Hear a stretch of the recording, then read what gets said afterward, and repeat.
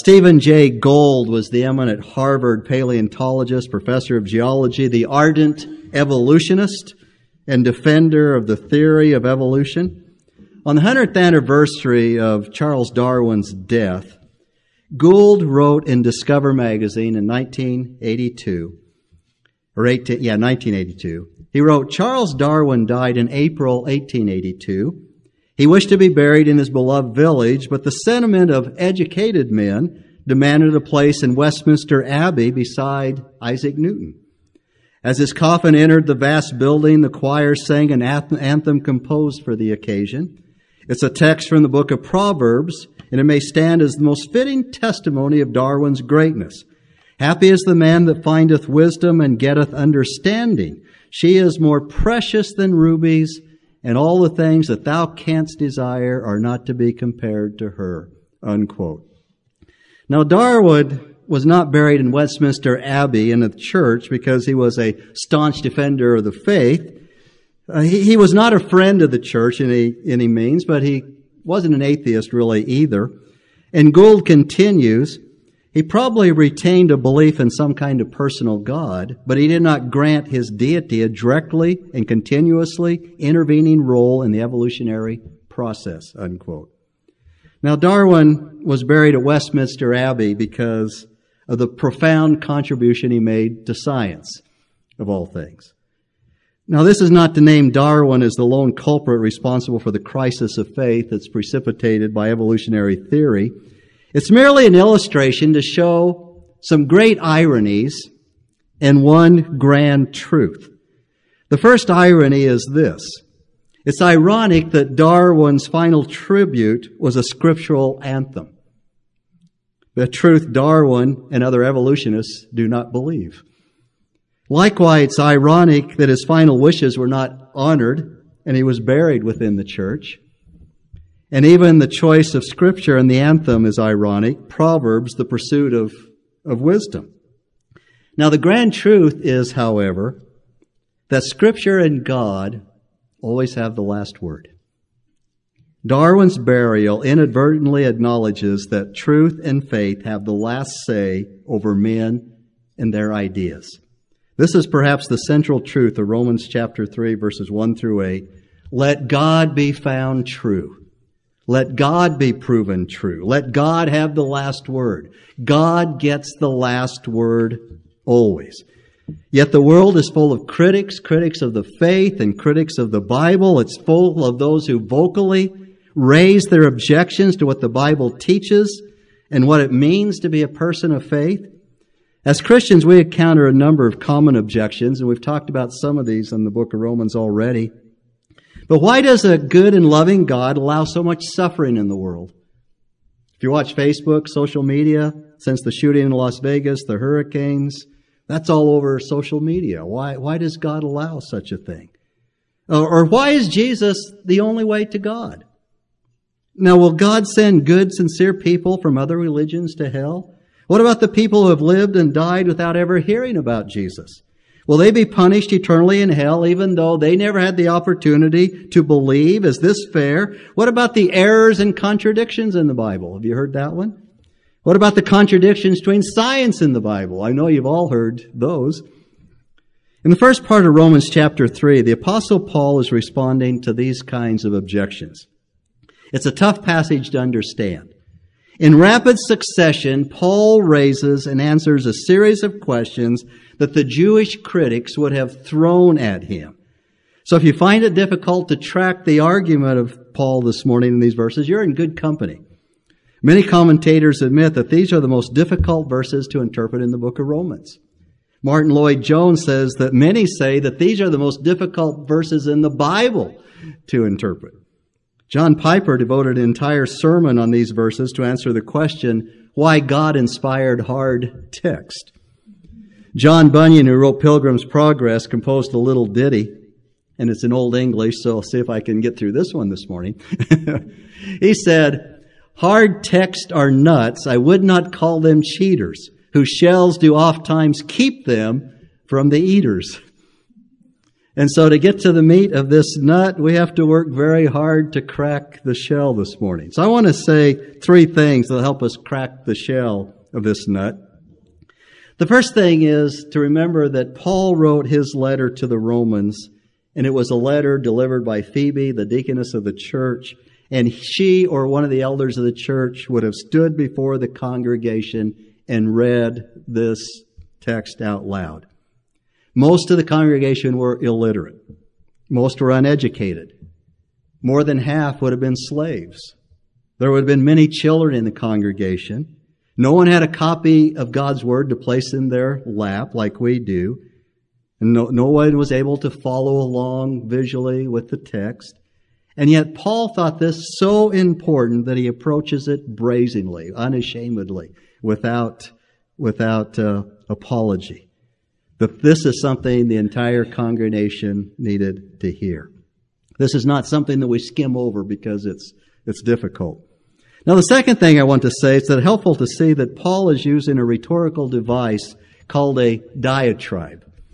We had some of Elizabeth's friends in our home yesterday to have chili, and one of them said she's a rhetoric major, and I wanted to ask her all these questions about diatribes and, what is a rhetorical question, those kind of things, but I didn't do that. Paul here is confronting the vigorous objections coming from those to whom he would have preached the gospel.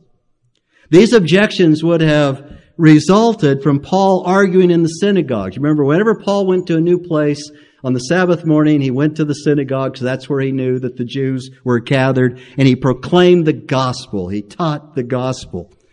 And then someone would stand up and vocally and vigorously and angrily confront Paul. We'd call him a heckler today. Not a heckler today where somebody repeats the same phrase over and over just to be a distraction, like shame, shame, shame. We hear that in Congress. But this is the kind of heckler who expresses a pointed argument, a heated argument, where people in the congregation start going, hey, well, what about that? I was wondering about that too. Paul, you're a liar. You make God a liar. These kind of antagonist hecklers, they're really good at asking gotcha questions. There's no right answer. Are Christians naive or are they stupid? Okay. How would you answer that kind of question? Paul knows what he has been saying in Romans chapter 2 and 3 is going to offend a lot of people, and these kinds of objections are going to be raised. He knew that the religious Jews would challenge his statements that being a Jew, a true Jew, and being truly circumcised were not external matters of all, but they were of the heart. His aim is to show that even the most religious of Jews, like the Gentiles, are all under sin, and thus they need the gospel. And then we must not forget the main thing. In our Hebrews study in Sunday school, we've been talking about the main thing is. In Hebrews chapter 8, verse 1, the writer says, the main thing of all of this, the main point of all of this is this. So we must not forget the main thing here in Romans chapter 3 as we come to this difficult text. The main thing is, let God be proven true. Let God have the last word. God gets the last word always. And that's why we need to understand this, because it's about the faithfulness of God who gets the last word. Let God be found true. And every one of these objections that we're going to look at questions the character of God. It questions His word, it questions His faithfulness, it questions His righteousness, and it questions His truth. And so the first objections in Romans chapter 3, verse 1, the third chapter of Romans, the first verse, Paul has written in chapter 2 that a true Jew is one who is one inwardly. It's of the heart. It's not of the outward rituals, such as circumcision. It's by the Spirit of God, not by the letter. And Paul here completely redefined what it meant to be a Jew. And so verse 1 of chapter 3, this is the first objection. And if you want to picture somebody standing up in a synagogue and angrily saying these things, asking these questions to Paul, it's a good way to see it. Then what advantage has the Jew, or what is the benefit of circumcision? And so to paraphrase, based on what Paul wrote in chapter 2, Paul's Jewish readers would have objected, Paul, if being a physical descendant of Abraham and receiving the sign of circumcision are of no value, as you say they are, then you're throwing out the entire Old Testament. What good are God's promises to Abraham, the father of faith? Your view of Paul takes away all the advantages that the Old Testament promised to the Jews. It wipes out the promises of the Old Testament, the promises of God. In effect, Paul, you just wiped out the entire Old Testament. Now, as a new covenant believer in Jesus Christ, how would you answer those objections? The old covenant is null and void. There's a new covenant in Jesus Christ. Then what advantage has the Jew, or was the benefit of circumcision? Now, you'd expect Paul to answer, you're right. Being a Jew or being circumcised doesn't get you anywhere with God under the new covenant, because that's the point that he made in chapter 2. But instead, Paul surprises us by saying, great in every respect. What is the advantage of being a Jew? Verse 2 of Romans 3, great in every respect. First of all, that they were entrusted with the oracles of God. Paul says, first of all, but he doesn't give us a second or a third. To get the second and third and so on, we have to go over to Romans chapter 9, if you want to turn there for just a minute. Romans chapter 9, verses 4 and 5.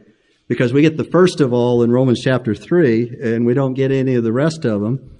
But he lists some of the advantages over in chapter 9, verse 4, where he says, Jews who are Israelites, to whom belongs the adoption as sons. That's a pretty good advantage, isn't it?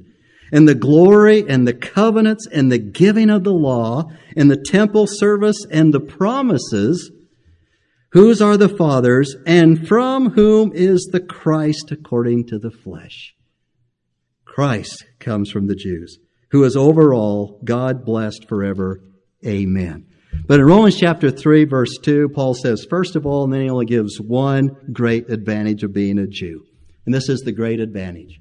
They were entrusted with the oracles of God. The oracles of God. This refers to the Old Testament as a whole, with special reference to God's promises of salvation. God had not revealed himself in this specific way to any other people, to any other nation on earth. No other people received the oracles of God. God promised through the Jewish prophets, as recorded in the Old Testament, to send the Savior of the world through them. Jesus said, salvation is from the Jews. Also through the symbolic significance of the temple and its ceremonies, the law, the sacrifices, the Jews uniquely had God's revelation about the coming of the Messiah, the Savior. All the other nations were left in darkness, spiritual darkness, yet God entrusted the Jews with His very word. That was a great privilege, but it's also a great responsibility. To have the light of God's word and then to reject it means that you are more accountable to God than the person who had no light except the revelation of creation. During 2,000 years of human history, from Abraham to Christ, the pagan nations worshiped their false god. They offered sacrifices to appease the anger of their false gods. They lived in fear. They lived in confusion with no hope of salvation. But the Jews knew how to approach the living and true God, maker of heaven and earth. They had His promises to send the Savior. In Luke chapter 2, as we're anticipating the Christmas story, as we might call it, the godly in Israel were looking for the fulfillment of the promises. That was the unspeakable privilege and a great advantage which all the nations of the earth, of all the nations of the earth, was given only to the Jews. But the fact that many in Israel did not believe in God's promises of salvation, it leads to a second objection. We see it in verse 3 of Romans chapter 3. You can almost hear again the indignation of the critic when he stands up and objects to Paul. Verse 3, what then? If some did not believe, their unbelief will not nullify the faithfulness of God, will it? This is one of those where the answer is much easier to understand than the question. I'm glad God does that for us. It presumes on the idea that even if we are unfaithful, God will keep His promises, and God keeps His promises no matter what. Or if some don't believe, that doesn't nullify God's promises, does it? Now the problem is this. Paul has already shown that the Old Testament law, the Old Covenant, is null and void. As we've seen in the adult Sunday school class in Hebrews again, we saw the same thing. Hebrews, I believe it's chapter 7, verse 18 says, the Old Covenant was set aside because of its weakness, because of its uselessness. The Old Covenant could not save. The law could not prevent somebody from what? Sinning. It only brought knowledge of sin. Then they say, what does that say about God's faithfulness? Does unbelief nullify the faithfulness of God? And in verse 4 of Romans chapter 3, Paul responds in very powerful terms. Verse 4, he says, may it never be. In the Greek, it's me geneta.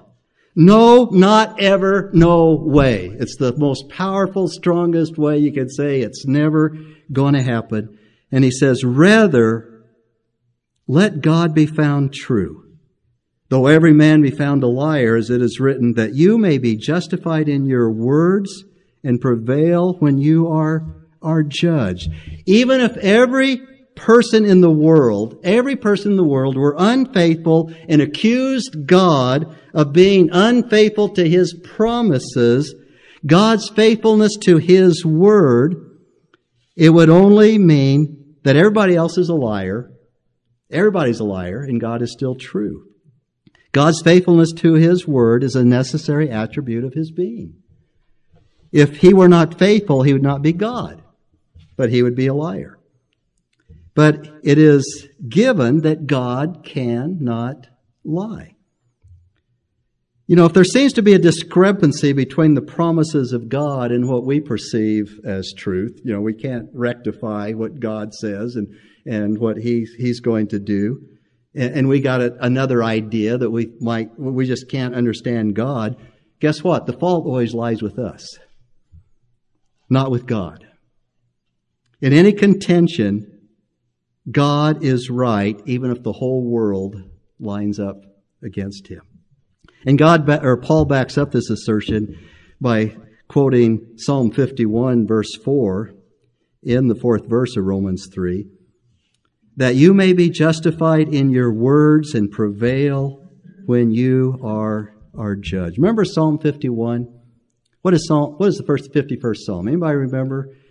Psalm 51 is David's confession and plea for mercy after his sin with Bathsheba.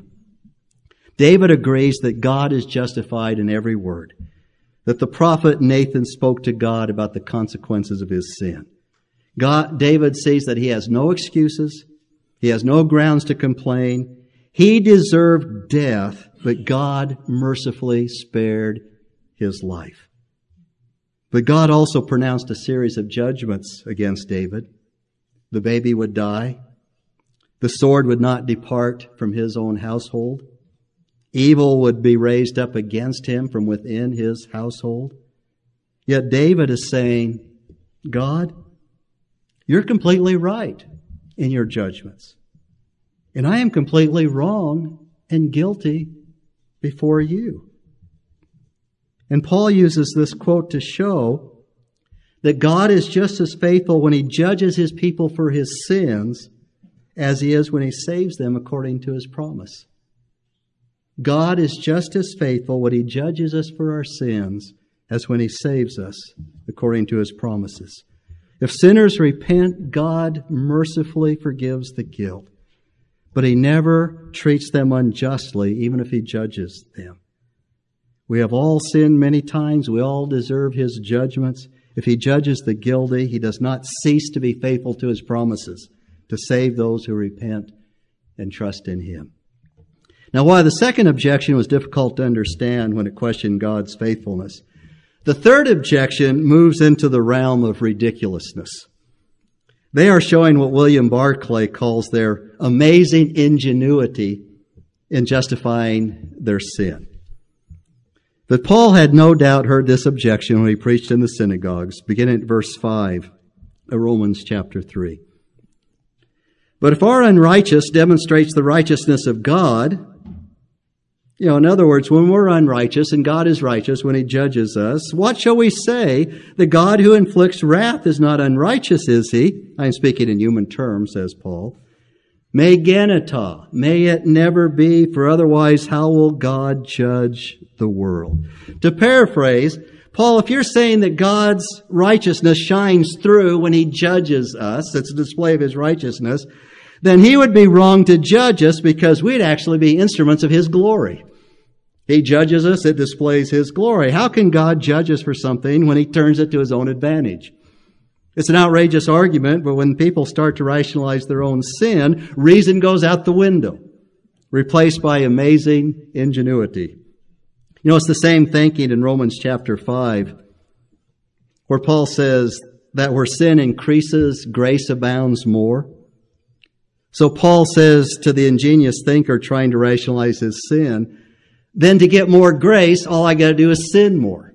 There's actually people who believe that. If you want to look over at chapter 6, verse 1 for a minute, how does Paul respond? To get more grace, all I have to do is sin more. Romans chapter 6, verse 1. What shall we say then? Are we to continue in sin so that grace may increase? Me genita.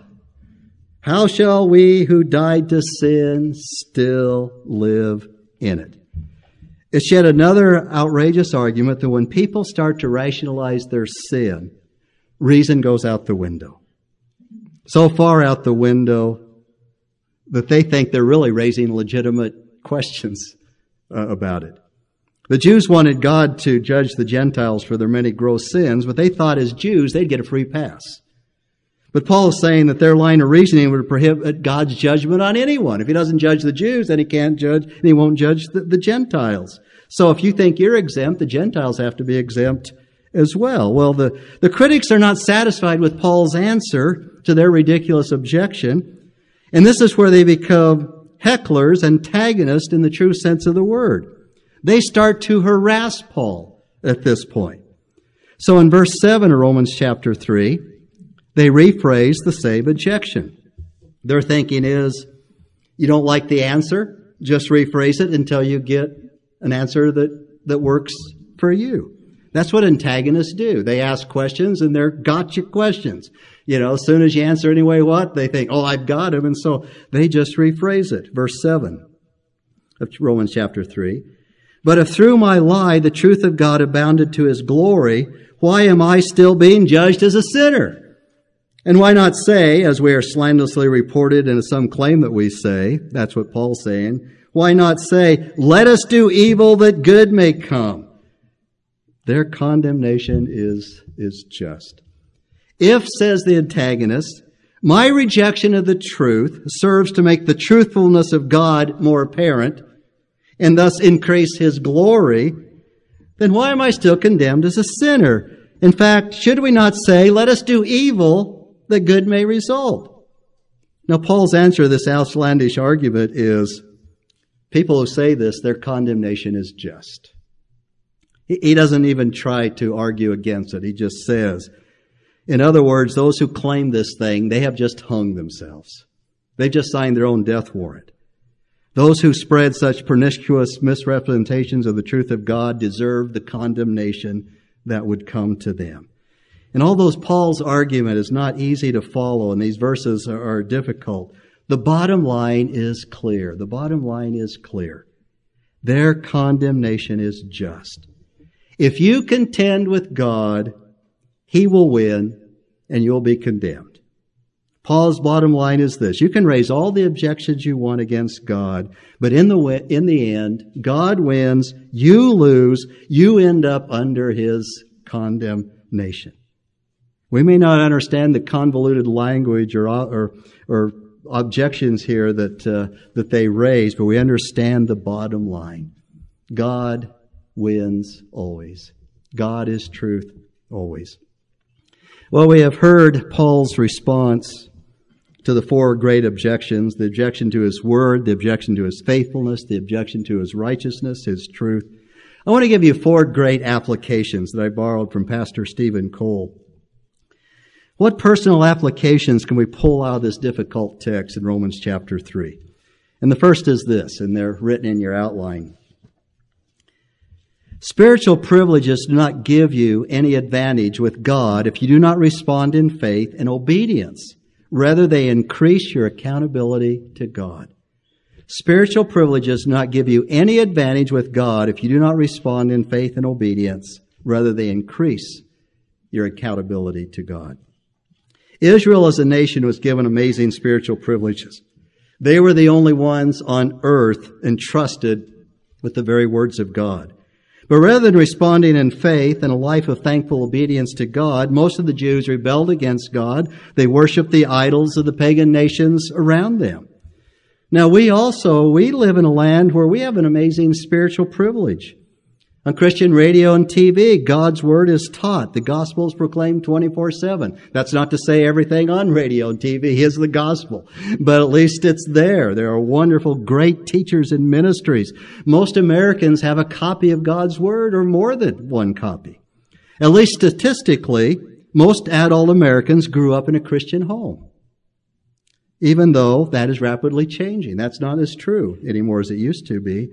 But if you grew up in a Christian home, if you have attended church at all, you have an amazing spiritual privilege. Your parents or your grandparents may have taught you the way of salvation that He provides in Jesus Christ. They may have taken you to a church where you hear God's Word explained and applied. But here's the question. But have you responded with faith to Jesus Christ as your Savior? Have you responded to that truth? Have you repented of your sins? Do you seek to walk in obedience to God's Word? If not, on Judgment Day, growing up in a Christian home or having the benefit of living in America will prove not to be a blessing, but a curse, because it increases your accountability to God. And the second great application drawn out of this text is, the Bible is a great treasure that God has entrusted to us. Therefore, we should study it and seek to obey it as the only wise way to live. The Bible is a great treasure that God has entrusted to us. Therefore, we should study it and seek to obey it as the only wise way to live. Martin Lloyd-Jones applies the point this way. So the point, therefore, at which you and I start is this. We say, this is no ordinary book. This is the Word of God. Do we show that we realize that and what a privilege it is by reading it, studying it, delving into it, spending our time praying over it? Lloyd-Jones continues by saying that we should not just quickly read a few verses as a matter of custom in the morning before rushing off to more important things. Rather, we should say, here God is speaking to me. He says that if we really believe that the Bible is God's direct word to us, we would not spend more time each day reading the newspaper and other things than we do seeking to understand and apply the oracles of God. And I would add to that, we would not spend more time on social media with our faces in the smartphone or on the internet than we do in the Word of God. Somebody say ouch as they do in those talkback churches. John Wesley, the great 18th century evangelist, wrote about the Bible. He says, I am a creature of a day passing through life as an arrow through the air. I am a spirit come from God and returning to God, just hovering over the great gulf till a few moments hence I am no more seen. I drop into an unchangeable eternity. Oh, I want to know one thing, the way to heaven, how to land safe on that happy shore. God Himself has condescended to teach me the way. For this very end He came from heaven. He hath written it down in a book. Oh, give me that book at any price. Give me the book of God. If God has entrusted us with His very word, then surely it means to be the foundation of our life, the light for our path in this dark world. We must not neglect our Bibles. Thirdly, if you are fighting against God, you are fighting a losing battle. The only way to win is to give up and submit to Him. If you're fighting against God, you're fighting a losing battle. The only way to win is to give up and submit to Him. There are many things in God's Word that are difficult to understand, such as the doctrine of sovereign election, that He chose us before the foundation of the world. But there are also things that are difficult to rejoice in, such as the doctrine of eternal punishment. These are matters that are hard to understand. Why does God allow little children to suffer terrible things?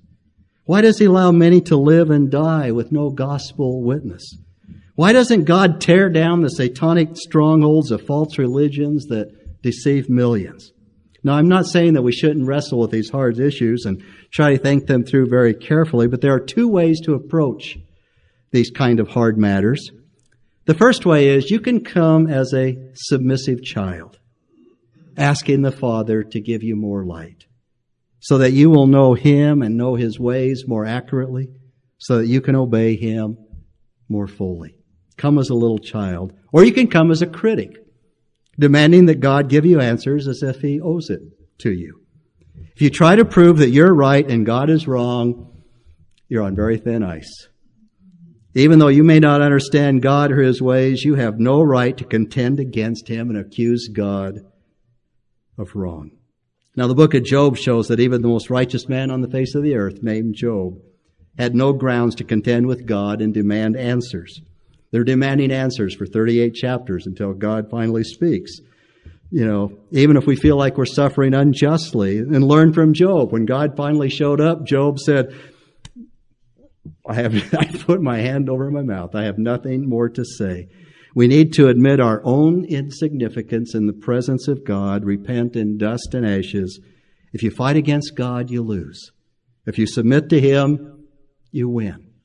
So wrestle with your questions in a spirit of submission, not defiance. And lastly, be careful not to use your questions and objections as an excuse for not repenting of your sin and trusting in Christ. Be careful not to use your questions and objections as an excuse for not repenting of your sin and trusting in Christ. You know, it's so much easier to rationalize our sin and find a reason, blame other people, than what? Repent of it. It's easy to latch on some objection about God and the Bible and to use that objection to dodge clear of the truths of God's Word and about Jesus Christ and then justify our own sin. The Lord Jesus Christ is the centerpiece of God's Word. If He is true, then every objection against Jesus Christ is what? It's a lie. It's a lie. And God will prevail when He judges all sin. We need to make sure that we've repented of our sin. We take refuge in the Lamb of God who was slain for sinners. Jesus Christ and Him crucified is the final answer to every objection. Shall we pray?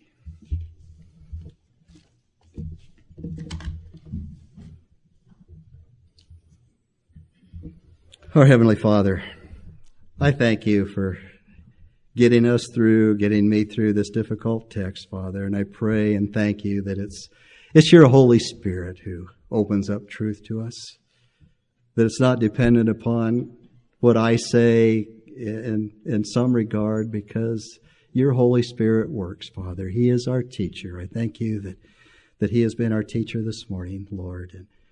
And even though the objections and the questions that were raised against Paul were difficult to understand and not knowing where they're coming from, Father, I just thank You that even in this we find that You, God, are true. You are proven true. You are faithful to every one of Your promises, the promises of blessing as well as the promise of righteous judgment, Father. Father, I thank You that You are a God that has not left us to figure things out. But Father, You have given us Your written word. You have sent to us the living Word, Jesus Christ, who died on the cross for our sins to pay the entire penalty, that we can turn to Him in faith and trust and repentance and be saved. To know what it is to live eternally and to know what it means to live with Your Holy Spirit living in us, Father. Father, as we struggle with things that are hard and as people raise questions to us that are difficult to answer, Father, help us to remember to always bring it back to Jesus Christ, who He is and what He has done for us. And for this we pray in Jesus' name. Amen.